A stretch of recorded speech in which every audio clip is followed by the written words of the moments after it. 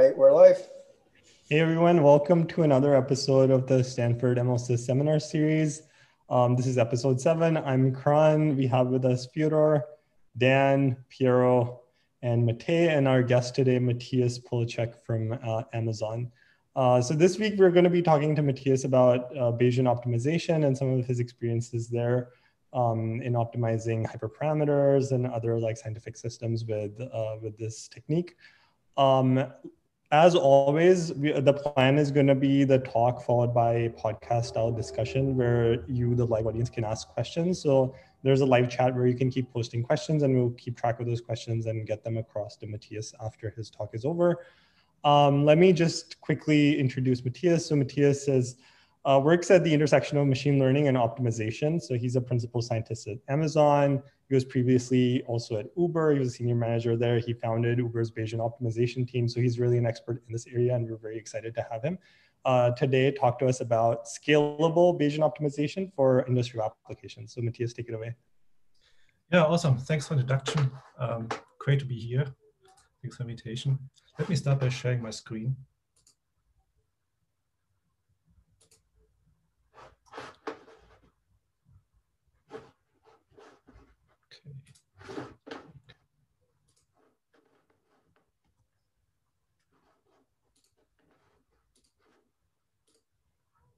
Okay, that works, I guess. That's great.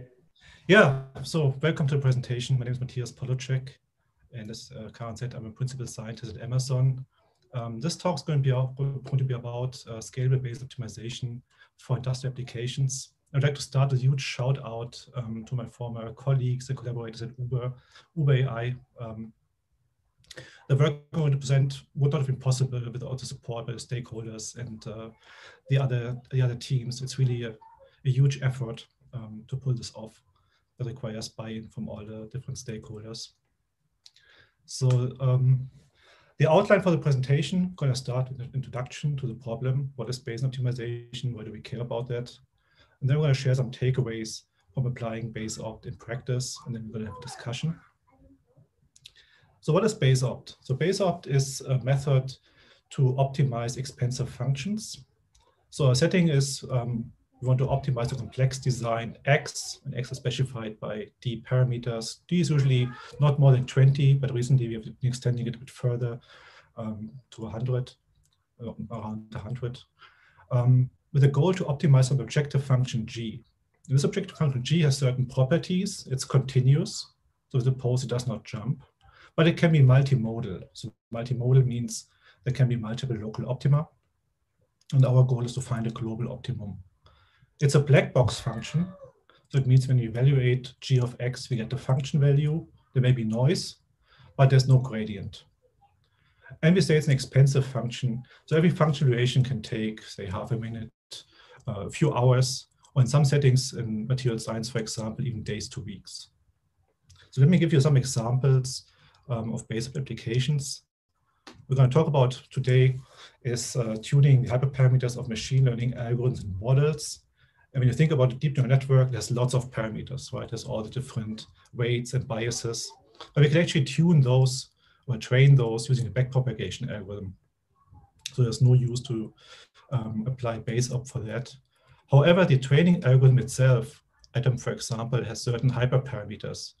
So for example, the learning rate, or learning rate schedule, mini batch size, dropout. And these parameters are important for the performance of the trained model. There are other hyperparameters that we may want to tune jointly. For example, to describe the architecture itself.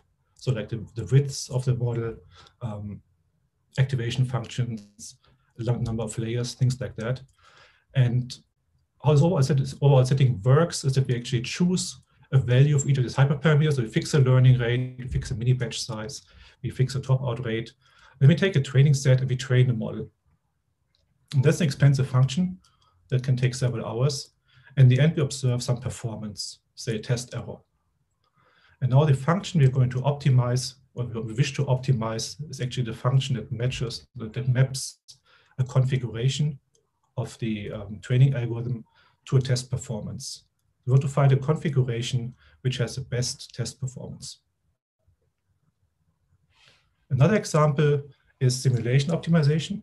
That's definitely very relevant in practice. So often we build a simulation for a business use case.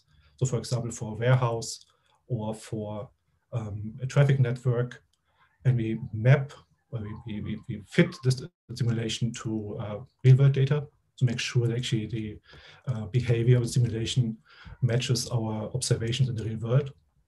And then we can use the simulation to optimize some policy. So for example, in traffic simulation, we may want to choose certain parameters on network to minimize congestion.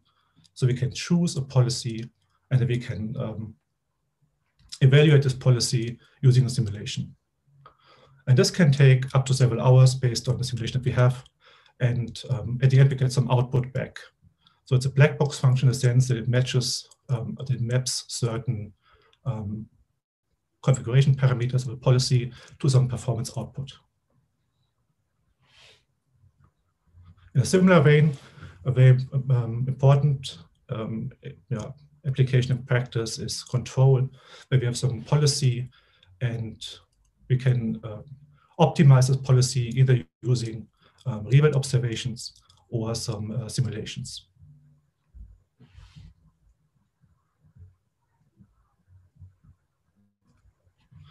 One problem I've been working on in the past is actually design of aerodynamic structures.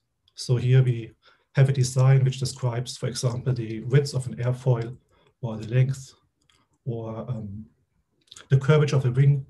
And then we can evaluate such a design using CFD simulation. And such a simulation, for example, is developed in Stanford, SU² simulation, and it takes several hours to run on a cluster.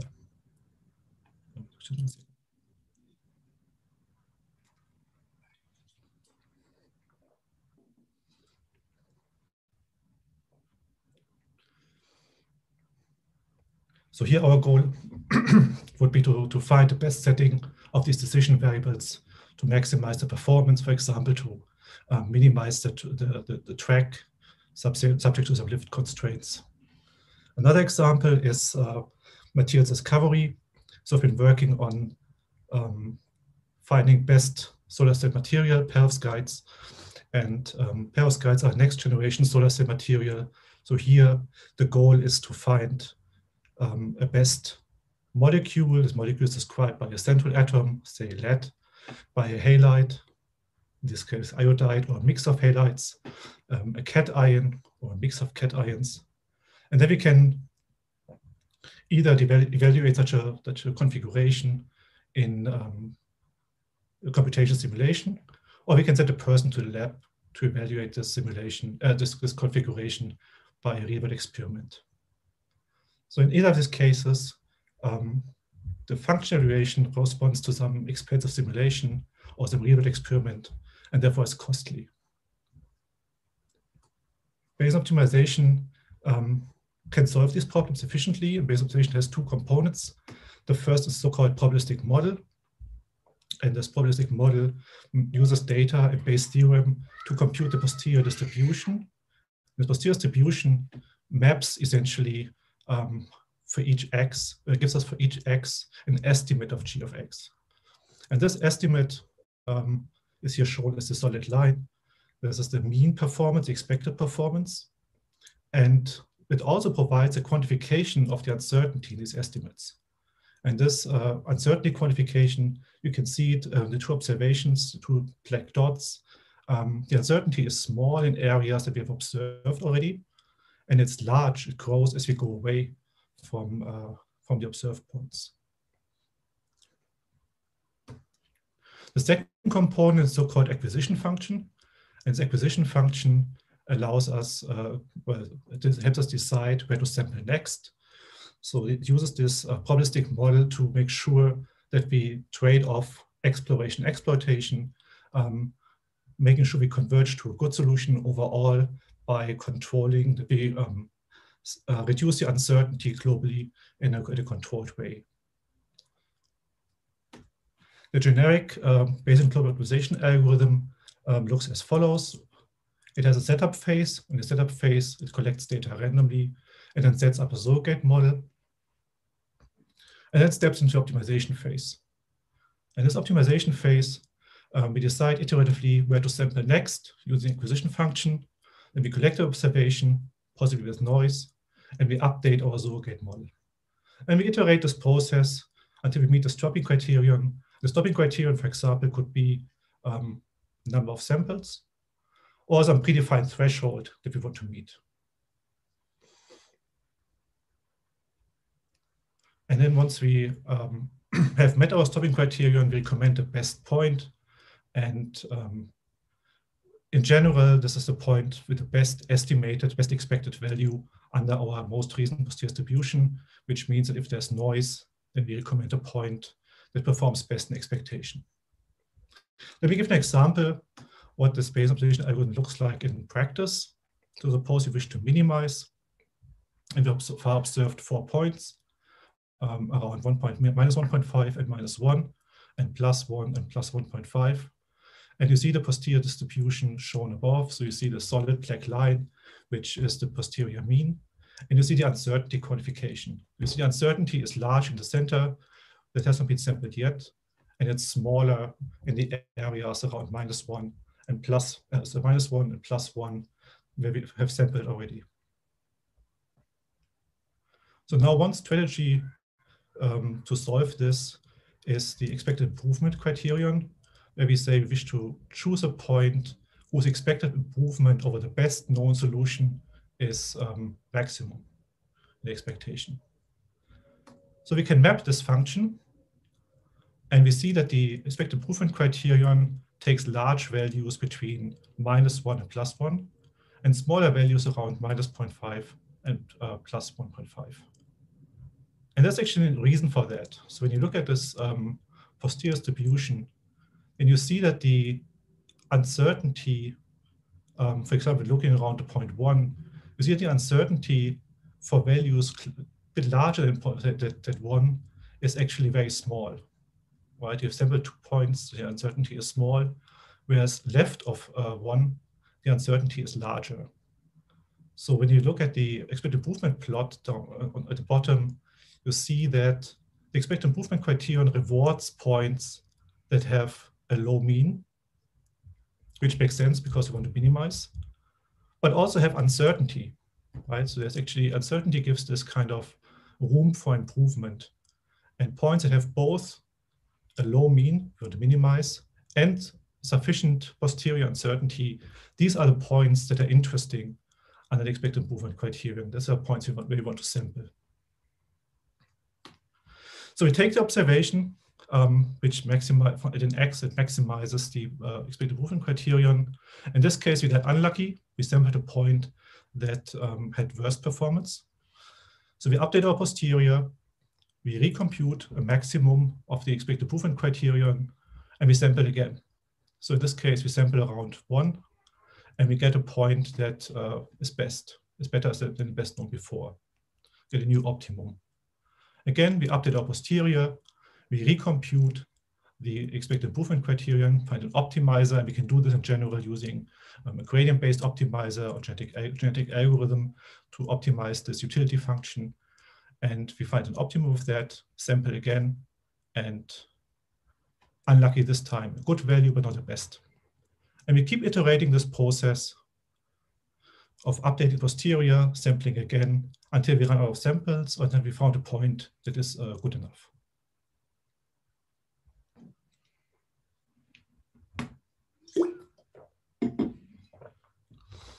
Okay, that's a summary of Bayesian optimization. Let me share some takeaways from applying Bayesian optimization in practice. First of all, why is tuning machine learning models important in practice? The reason is machine learning models are really at the heart of many businesses, right? They predict supply, demand, conversion probabilities, travel times. And also, most importantly, humans and machines make decisions based on the outputs of these machine learning models. So for example, it could help prevent fraud and keep users safe. However, what we find in practice that actually the performance of these machine learning models, meaning their accuracy or their classification error, is highly sensitive to the configuration that is determined by the hyperparameters. So for example, initially we talked about Adam. If you choose Adam LMS parameters a bit differently during training, you can reduce your test error dramatically. Manual tuning of hyperparameters is expensive, and it's expensive in multiple ways. So on the one hand, it's time consuming. So it takes valuable time away from researchers, from data scientists, from engineers. It's also frustrating and ineffective. And really the reason here is that the hyperparameters often interact. So when you choose one parameter a bit differently, you have to adapt the other parameters to that. Makes sense like learning rate and mini batch size. There is some interaction effects between these hyperparameters. And it's hard for humans to think in these higher dimensional spaces. So what people do in practice, sometimes they resort to grid search. Grid search has two problems. On the one hand, it's inefficient because it does not choose the points based on the value of the observation. The second is that actually can be good points in between. So we've seen that in the past that actually good points are between the grid search points, and then we miss out on those. Another thing to keep in mind is actually that the number of tuning tasks can be much larger than the number of models. So we can have basically many instances of the same model deployed for different areas, geographically, different time periods, and so on. There can be these specialized models, which increases the workload of tuning these models. Moreover, we see the signal actually changes. So the signal and the data changes with seasons that affect human behavior, demands. So basically, supply and demand can be affected. New products that are released may change the behavior. And also new policies of the company or even the competitors can affect the signal. In all these cases, we see that the performance actually degrades, and we need to retune the machine learning model. Bayesian optimization can in principle help with these tasks.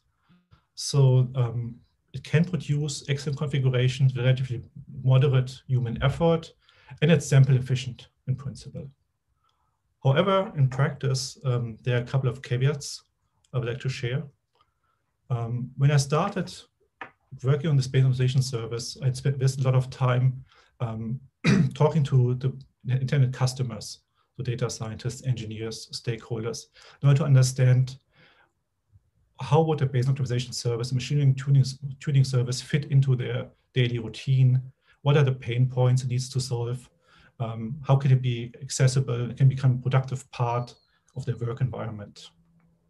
And the main takeaways I would like to share from these interviews and also lessons learned later during the process are the integration to workflows is really critical, right? We need to pick up the users where they are. We need to be deeply integrated with the tools that they use for maintaining machine learning models, for training them. And also the infrastructure, the engineering really critically impacts the performance. So there are aspects around scalability, parallelism that has a huge impact on the user experience and the quality of the solutions. Overall, building such a service requires a lot of ongoing collaboration and resources of partner teams. So at times there were 20 people involved in taking this off, and only a small number was actually part of my team. Now, suppose you have built such a Bayesian optimization service, that's great. Still, adoption can be low because people may hesitate using it. One reason I think is they tend to hesitate to use what they don't really are familiar with, don't really understand. So people fall back to grid search in these kind of cases. It's easy to understand. So what we did actually was creating a 1.5 day long BaseOpt course.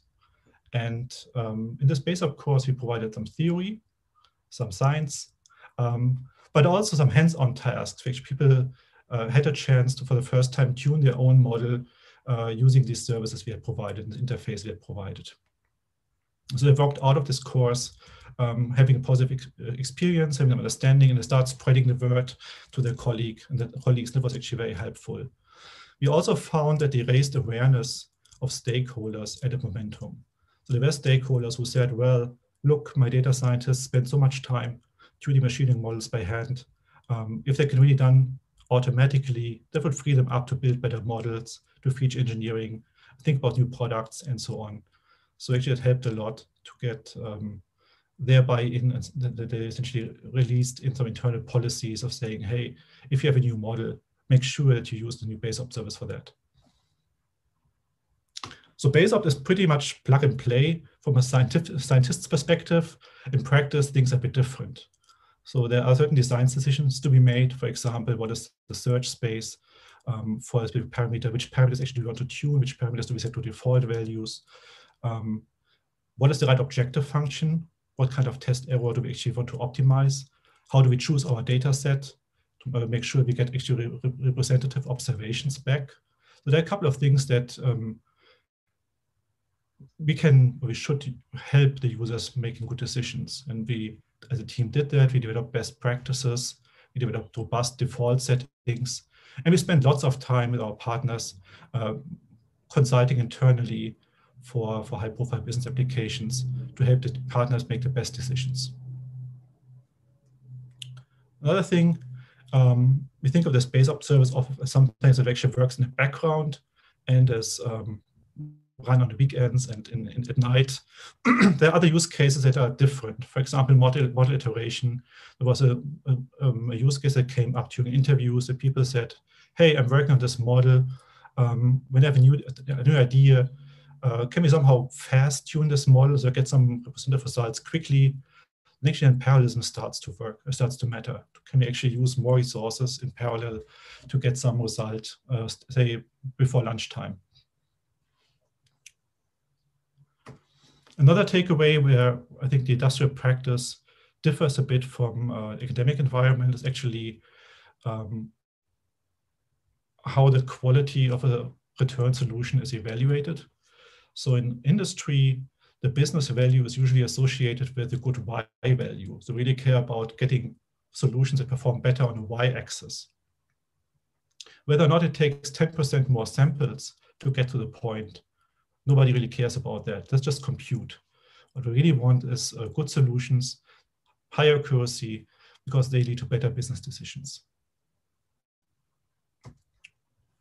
Another thing to keep in mind, particularly we saw this as the Bayesian optimization service found more and more adoption. When there are thousands of machine learning models that are tuned, periodically retuned, then the amortized sample efficiency starts to matter. I mean, even companies have limited resources when it comes down to model tuning. And so we started using ideas like warm starting BaseOpt, meta learning, and also some domain-specific shortcuts like grouping models together to somehow keep this overall compute task manageable in practice. So it's a mixture of principled ideas and pragmatic hands-on solutions.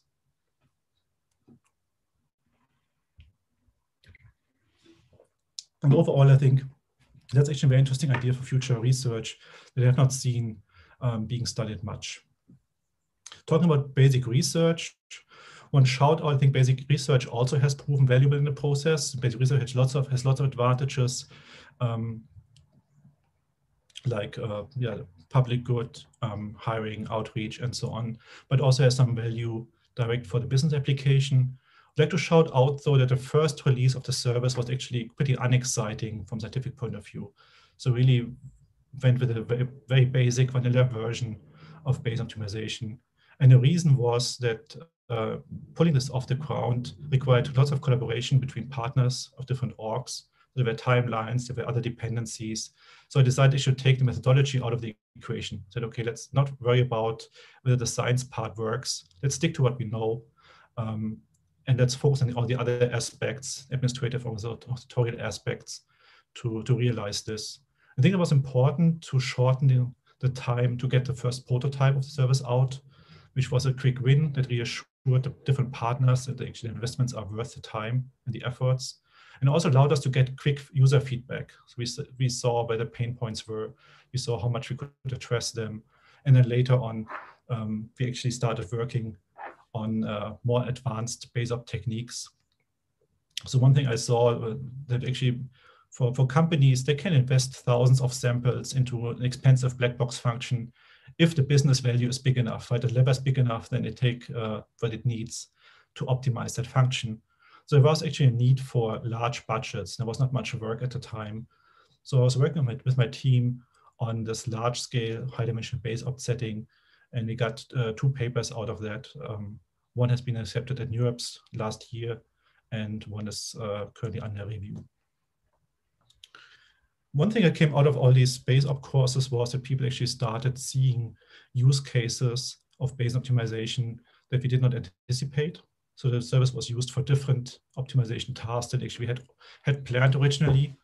And I think developing a solution that is principled, it's an algorithm that really solves the class of problems, led to a version or led to a service that was robust for these future use cases, right? It generalized better than a version may have that have been just targeted on machine learning models, tuning machine learning models.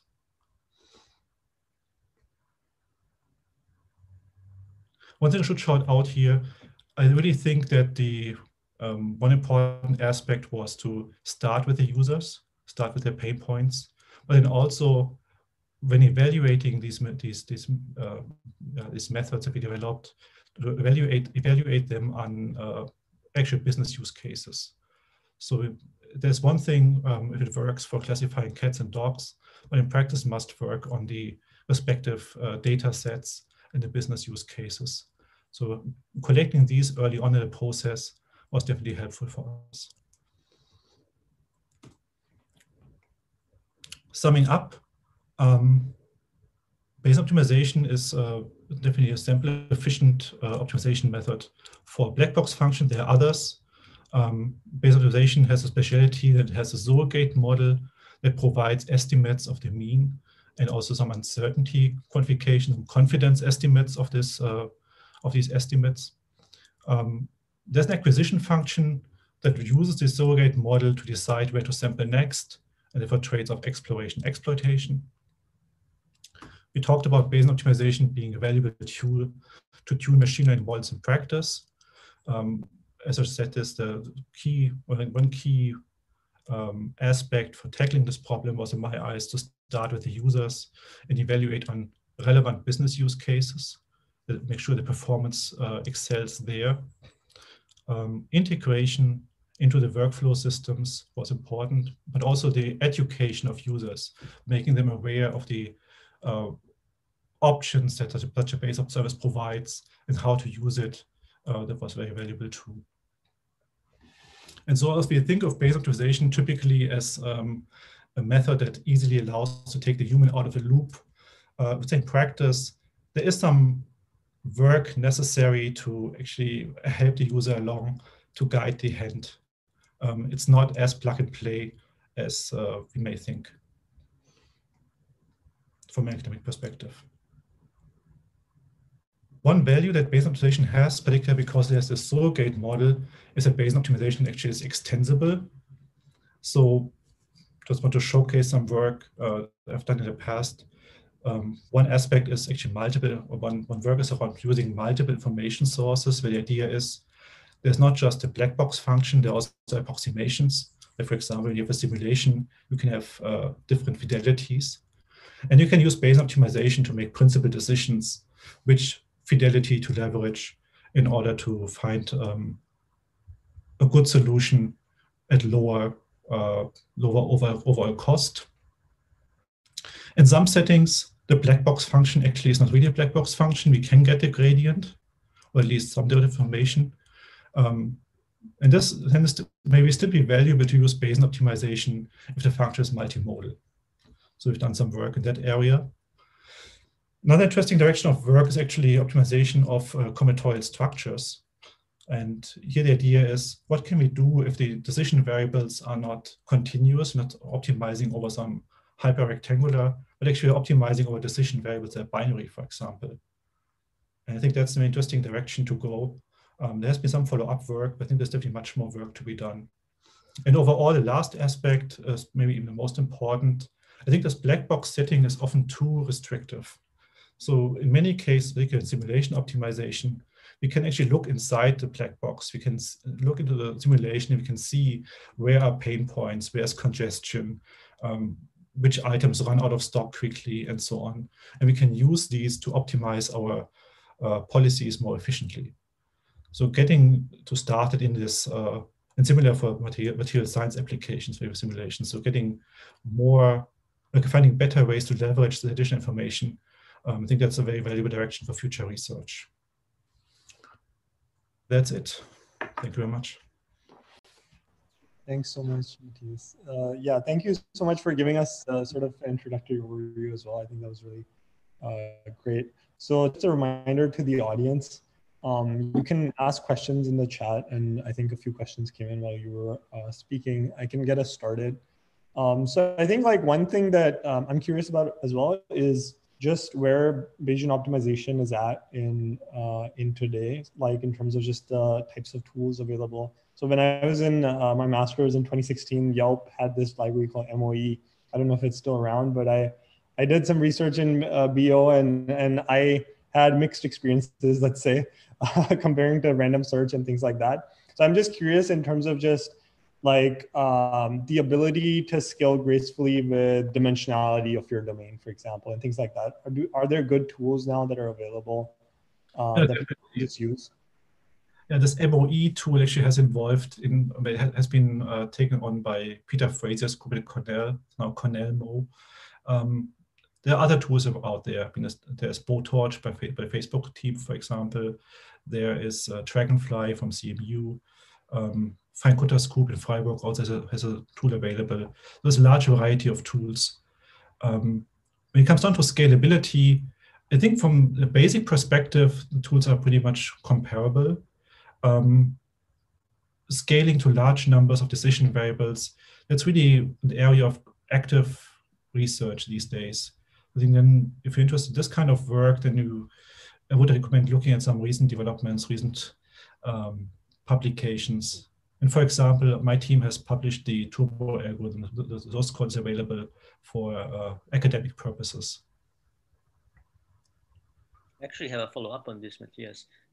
I know of your work on the multiple on spaces that are like discrete spaces rather than continuous spaces. And can you comment on that specifically in terms of with respect to hyperparameter optimization? Like, is there one of the limitations of some of those packages that Karan was talking about is the fact that they only accept continuous values as inputs. But when you're optimizing some hyperparameters of a machine learning model, some of those are actually not continuous. And so I know you've done work on that, so I'm curious of your take on this aspect. Yeah, I think there are different approaches to that. So I think one is to use a specialized algorithm like the box algorithm we developed. There was follow-up work by Max Welling and Andreas Krause that have improved on that. So such a specific algorithmic implementation may lead you to better results, I guess, if you have the time to customize that, get it up to work. I know that the state-of-the-art packages like Blowtorch actually allow you to specialize, to define the parameter values, a range of a parameter. So there's this X component for Blowtorch, and you can use specific encodings. I think there's some internal mapping still happening, so it's still mapping everything to continuous space eventually, which may or may not result in a slightly worse performance in a specialized solution. But I guess for practical purposes, that's probably the best way to get to a good solution quickly. Hey, Matthias, I'm curious about a phrase that you had near the end of your slides about taking the human out of the loop. And I was just kind of wondering what you thought about, what steps in the pipeline do you think that should be one of the goals? Because I think right after that, you mentioned that you wanted to break open the black box, and there may be some places where you might have like other priors about what good parameters are. And to me, that seems like a place where you want the human in the loop to kind of give you some of that insight.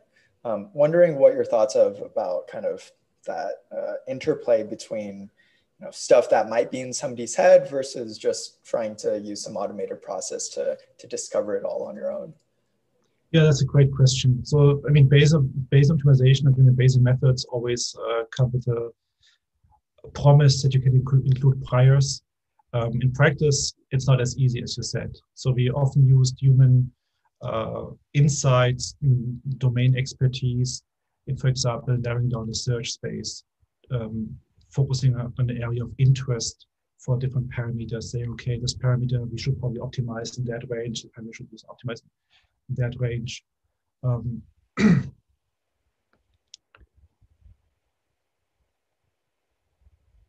thinking about this, simulation optimization, gray box setting, the idea was a little bit different. So I think the idea there is really to say there's a lot of information inside the simulation that is not used currently if we only focus on the one output scalar or output vector of the business metric we care about.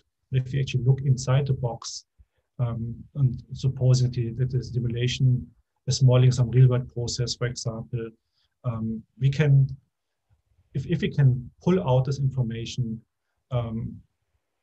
in order to guide us to get to a good solution quicker, then we can, we use the domain expertise that was used to build the simulation itself, but we don't need to use the simulation. We don't need to use domain expertise for the Bayesian optimization process itself. So it's a quite different approach. The approach is really to say, so much effort has been put into using building the simulation. The simulation is fit to real-world data. It somehow models these processes. Let's get more out of that than just one quantity in the end. Interesting. So so more so taking something that you know from the actual thing that you're optimizing and trying to use that in the process. Yeah, for example, if it's a warehouse simulation, right, and we can look at the business value at the end of the day, how good a certain policy that maintained our warehouse has worked. But if we know, well, the simulation actually models demand, it models supply, it models arrival times, all these distributions are fit to real-world data, then we can look inside and see, hey, actually, maybe these items run out of stock quickly, so maybe we should actually increase our supply for those. And this would not be reflected in this one business value coming out at the very end of the simulation process, but actually information is all there. You just need to pull it out. Right. The phrase taking a human out of the loop actually refers to a very influential paper that Ryan Adams and his co-authors wrote a couple of years ago, which said, okay, let's take the human out of the loop, let's make model tuning plug and play. And I think the methodology itself, once the data pipelines and the workflows, everything is set up, it's pretty much plug and play, but it still needs some expertise to set it up right in the beginning to make the right decisions, to ensure we get a good solution afterwards. And sometimes it's as simple as what actually is our training data? How do we choose our training data? How do we choose our test data to ensure that the performance actually is representative? So if there are some kind of trends, periodicities, then the training data should reflect that, but it should be large enough, spend large enough horizon to ensure a reliable result. Gotcha. So actually, so speaking about the simulations that you were talking about earlier, I had a follow-up question actually. So at the beginning of the presentation, you gave all these other examples of optimization problems like simulations, or I thought the picture of the 6 quadcopter thing, I thought that was really cool. Yeah. So how well do you think that the lessons that you've identified through your work applying Bayesian optimization to hyperparameter tuning, how well do you think those lessons kind of apply to those other fields, or do they kind of change in different ways? Yeah, I think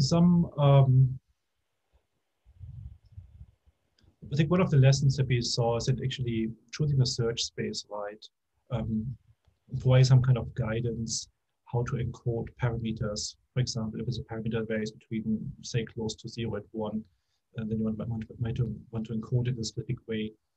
Some of these lessons, I think they are not bound to the specific task of tuning machine learning models. That's something that actually is valuable for other users. But I think as a provider of a software package that provides Bayesian optimization methodology for end users, I think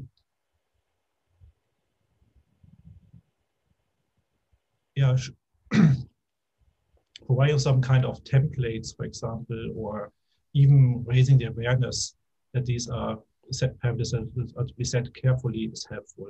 I think one difference between these applications I mentioned in the beginning, where we are working on some research project, is that there's really just this very specialized application searching for one aerospace design, or searching for one new material, is a bit different from the industrial setting where we have a large variability, there's a large variety of different tasks, and want to make sure that the settings we provide work well for all the customers. Right, so there's a bit different touch to that. We cannot be as specialized as in the other case.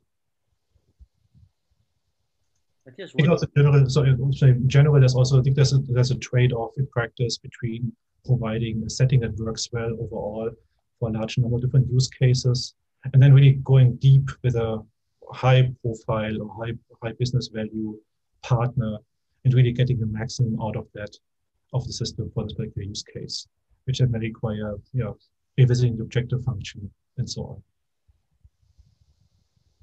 There's one set of questions that are coming from some of our viewers. There are 2 points that, for instance, Pat is raising that I'm curious about. One is if you can comment on the sample efficiency. Usually, what are the ranges of sample efficiency? How much can you improve sample efficiencies, in particular for hyperparameter optimization, but in general with respect to other algorithms? And the other aspect is, and I'm actually curious about this, is he is familiar with empirical optimization, like the stage algorithm, for instance, and he wants to understand like what are the comparisons, if any, with Bayesian optimization algorithm. Regarding sample efficiency, that's actually a question that comes up often in practice. How many samples do you have to use? How many function variations do you have to use to get to a good solution? The general answer is difficult, right? So in general, it's hard to say how complex the actual optimization task is, because the objective function is some abstract construct that maps configurations to some test performance, right? Who knows what this looks like? Who knows how smooth this function is, and so on. These are really the parameters that determine the number of steps that we need. So what we do in practice is really something like make sure we err on the side of using too many samples, because that's just compute. Frequently, we have these kind of use cases where we do some kind of one-off study with partners in order to see, hey, how many samples actually necessary to tune a model like this for that use case. And then afterwards, for all the recurring studies that provide the bulk of compute cost, we use these kind of settings we have found on the first pilot study. So it's like a practical trade-off. The stage algorithm, I'm not familiar with it, I'm sorry. I mean, in general, I would say competitors or other methods out there are definitely genetic algorithms. They often provide good performances, and we have compared to those, for example, in our Turbo work, in your 2019 work. And there are also methods from related fields, engineering, like Cobila, that also are very effective, efficient black box optimizers. One value, as I said in the end, one value I see of Bayesian optimization is this probabilistic model, which allows us to include more information and therefore go to settings like multifidelity, gradient-based optimization, and so on.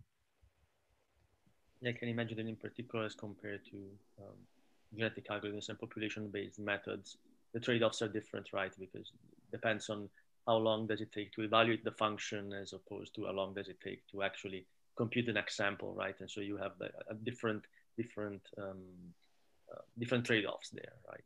Right. So also that's why the overall assumptions, the function must be expensive enough, so it actually justifies this overhead that we carry along. I think that's a good point. Matthias, I have a question about, I think it ties into the warm start Bayes optimization scenario you mentioned.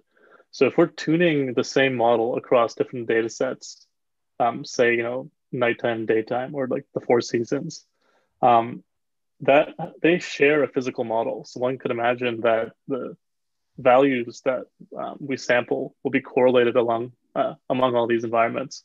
How is it possible to take these correlations into account to improve the sample efficiency? Yeah, that's a great point. Exactly. That's a key idea of this warm starting paper that we wrote a while ago. That we actually learn this covariance structure between periods.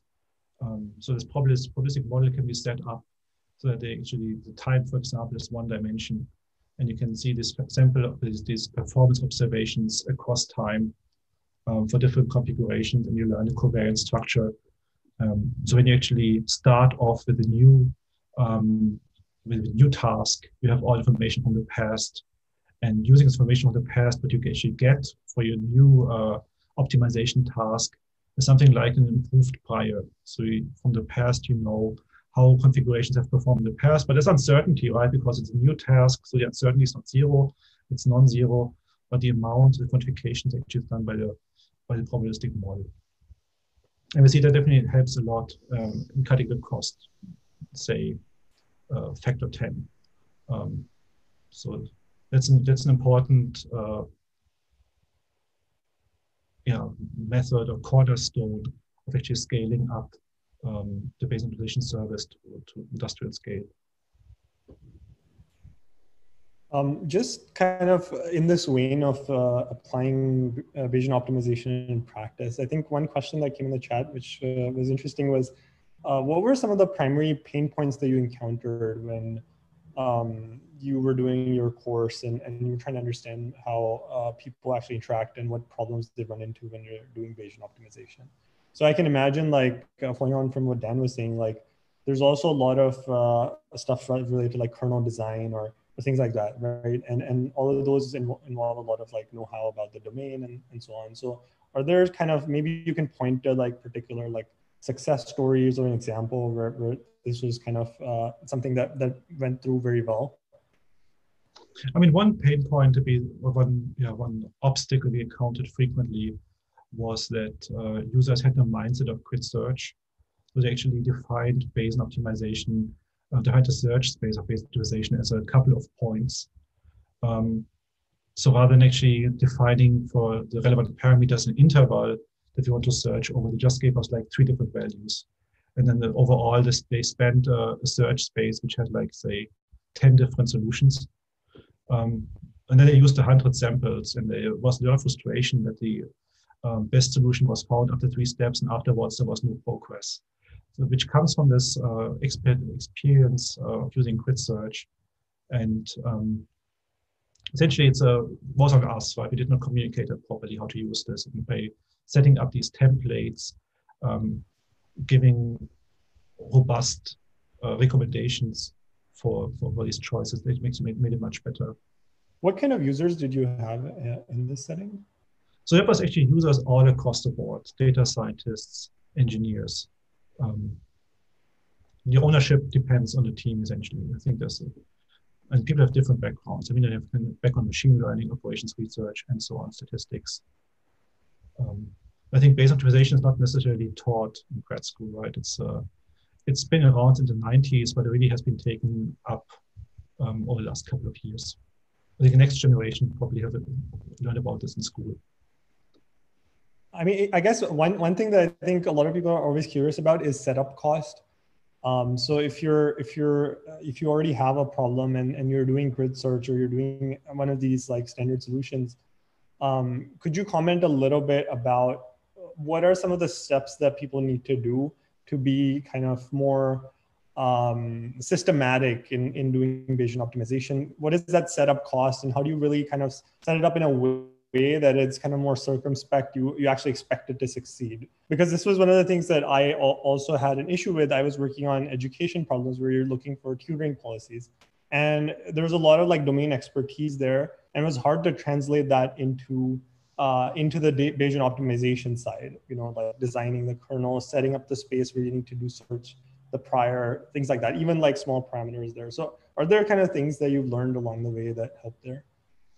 So we really try to take this setup cost on us, right? That was really our approach, was to say, once the user opens up their respective workflow tool, they see the machine learning model, they set up how to train it, the cadence for training, then basically tuning it should just be one more click, right? And then with one more click, they could either use the default settings, or they can go into the advanced settings and they can choose additional parameters. But really making this additional cost as small as possible, I think that's a critical part for the adoption. In order to make this work, again, the cost was on us to actually pulling data sets, seeing how do default settings work in different data sets, and then converge it to something that works pretty much across the board for important use cases. Other than that, I think when I think about this, the scenario of a grad student that has developed a model and who wants to tune this model, ideally, it's basically just a couple of steps to include Bayesian optimization service into the existing workflow. In practice, it can be harder, right? I mean, it depends on how big the data sets are and so on. In order to make this scalable in practice, I think a lot of work, a lot of hard engineering work actually went into maintaining scalability. So as the data sets get large, as the number of jobs get large, as the number of samples get large, make sure we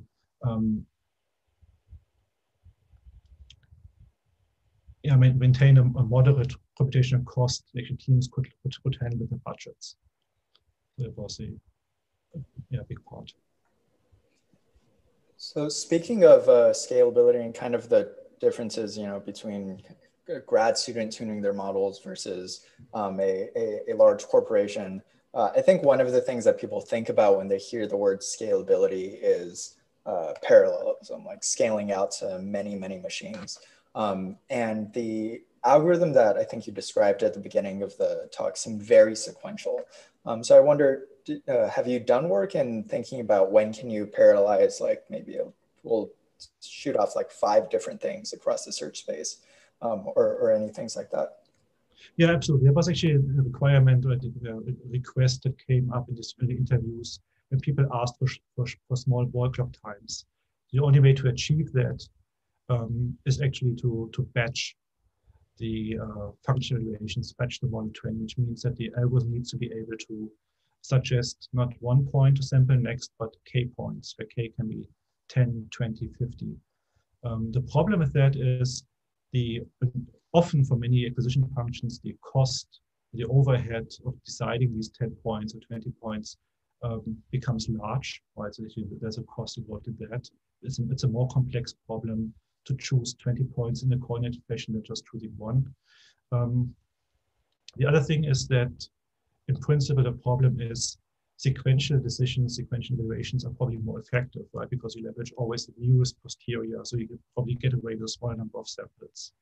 So what we did actually was we used Thompson sampling, which is an algorithm that is very easy to parallelize. For those that don't know Thompson sampling, the idea is essentially to draw a realization of this unknown function, which essentially means like one potential optimization surface, find an optimum of that realization and sample there. And that's something that can be parallelized very easily. Surprising thing is that as long as there's a lot of uncertainty where good solutions are, the Thompson sampling algorithm actually recommend good solutions, good sample points. And so we did that to meet these requirements, and we saw actually the cost of parallelizing these decisions, the additional overhead of sampling was relatively small. And so Matthias, there, I think, again, there's a trade-off, right? You are using Thompson sampling instead of regular sampling, and sampling, and you're parallelizing, so maybe your samples are worse, but your clock, your wall clock time is faster, but maybe you need to sample more. What's your suggestion there? Is there like a trade-off, like parallelizing more than a certain amount, then it becomes random search basically, and before that amount, is there a good spot there to look for? Yeah, it's really hard to make a recommendation that works fits all settings or works for all settings. It's really a trade-off, and it depends on the sample budget that you have. But if you just have 20 function relations available, then batching to up like 5 or 10 probably doesn't work that much. But even then, actually, we had situations in the past where we had severe latency requirements. So we just could afford a small number of rounds of function evaluations. So then it was clear we could not use much information for previous rounds just because there were not many rounds. So actually we scaled up. We took the potential risk of actually making inefficient function evaluations, just to make sure we get to a good solution after a couple of rounds. So maybe right on that side. But it's really hard to make a general statement for a large variety of use cases. And again, on the, let's say, trying to make the process faster, more parallelizable, and better use of resources in general, what is your take on approaches that do kind of early stopping or resuming of training, or like hyperband things? Like, what's your take on this kind of setting? Yeah, definitely. I mean, that's something around, for example, multi-fidelity, hyperband. These are methods that can reduce the overall cost. Yeah, say by a certain factor. It's hard to say how much. Maybe factor 3, factor 4, factor 5. It's not enough to scale an approach to thousands of models if that doesn't cut it all the way. But it can be an important ingredient in scaling the method up to industrial scale. So for example, we talk about tuning machine learning models where each training of the deep network takes whatever 15 hours. Then it can be useful to use this kind of methods that essentially allow us to stop prematurely those runs that don't work very well and focus on those that work better. So it can be a cornerstone, in my eyes, can be ingredient to scaling up, but it alone doesn't do it. So there's the engineering and so on to actually get us to the point. So one maybe we have like 3 or 4 minutes. So maybe a quick question about what you're excited to see next in this area, and in general, like some of the work that you're doing now in terms of cutting edge research and so on. I think you mentioned your NeurIPS submission or some submissions, or NeurIPS paper last year and some submission this year. So just curious about where BIO is going and what we can expect, especially both like on the research side, but also like as consumers, like companies, what kind of technology can you expect in the next 3 to 5 years, do you think? I mean, it's been super exciting in the last couple of years in BASOP to see how fast the community has grown and how many interesting new ideas have come out there. I personally got into the field because I was really excited about the immediate impact, even in an academic setting, Bayesian optimization can have. It can actually really help people working in material science, people working in aerospace, with their daily problems, right? You can really help them. And I think these kind of applications, the work I'm seeing there currently, that's super exciting. I think there are interesting connections to Bayesian optimization and reinforcement learning and so on. So I think that's, I'm curious what comes next. Yeah, definitely. We want to thank you, of course, for taking the time out and giving us a great talk and a lot of insight into how Bayesian optimization can be used well. I want to thank our audience as well for tuning in this week. Please visit our website, mlsys.stanford.edu, if you want to see the schedule and previous talks if you've missed them, and subscribe to our mailing list. There's a link there. Also subscribe to the channel if you haven't. If you want to keep growing the channel and continue this kind of effort in MLSys and keep inviting great speakers. Next week, we're going to have Kayvon Fatahalian from Stanford. We have a new time next week. It's going to be at 1 p.m. Pacific.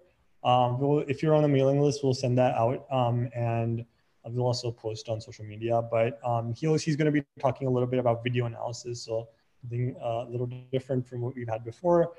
Video analysis at scale and at speed. And that's going to be the last episode of this year, and then we're going to come back again in January to do some more, and we'll keep you posted on what we have planned for next year. So thanks so much, everyone. Let's say bye to the audience, and thanks.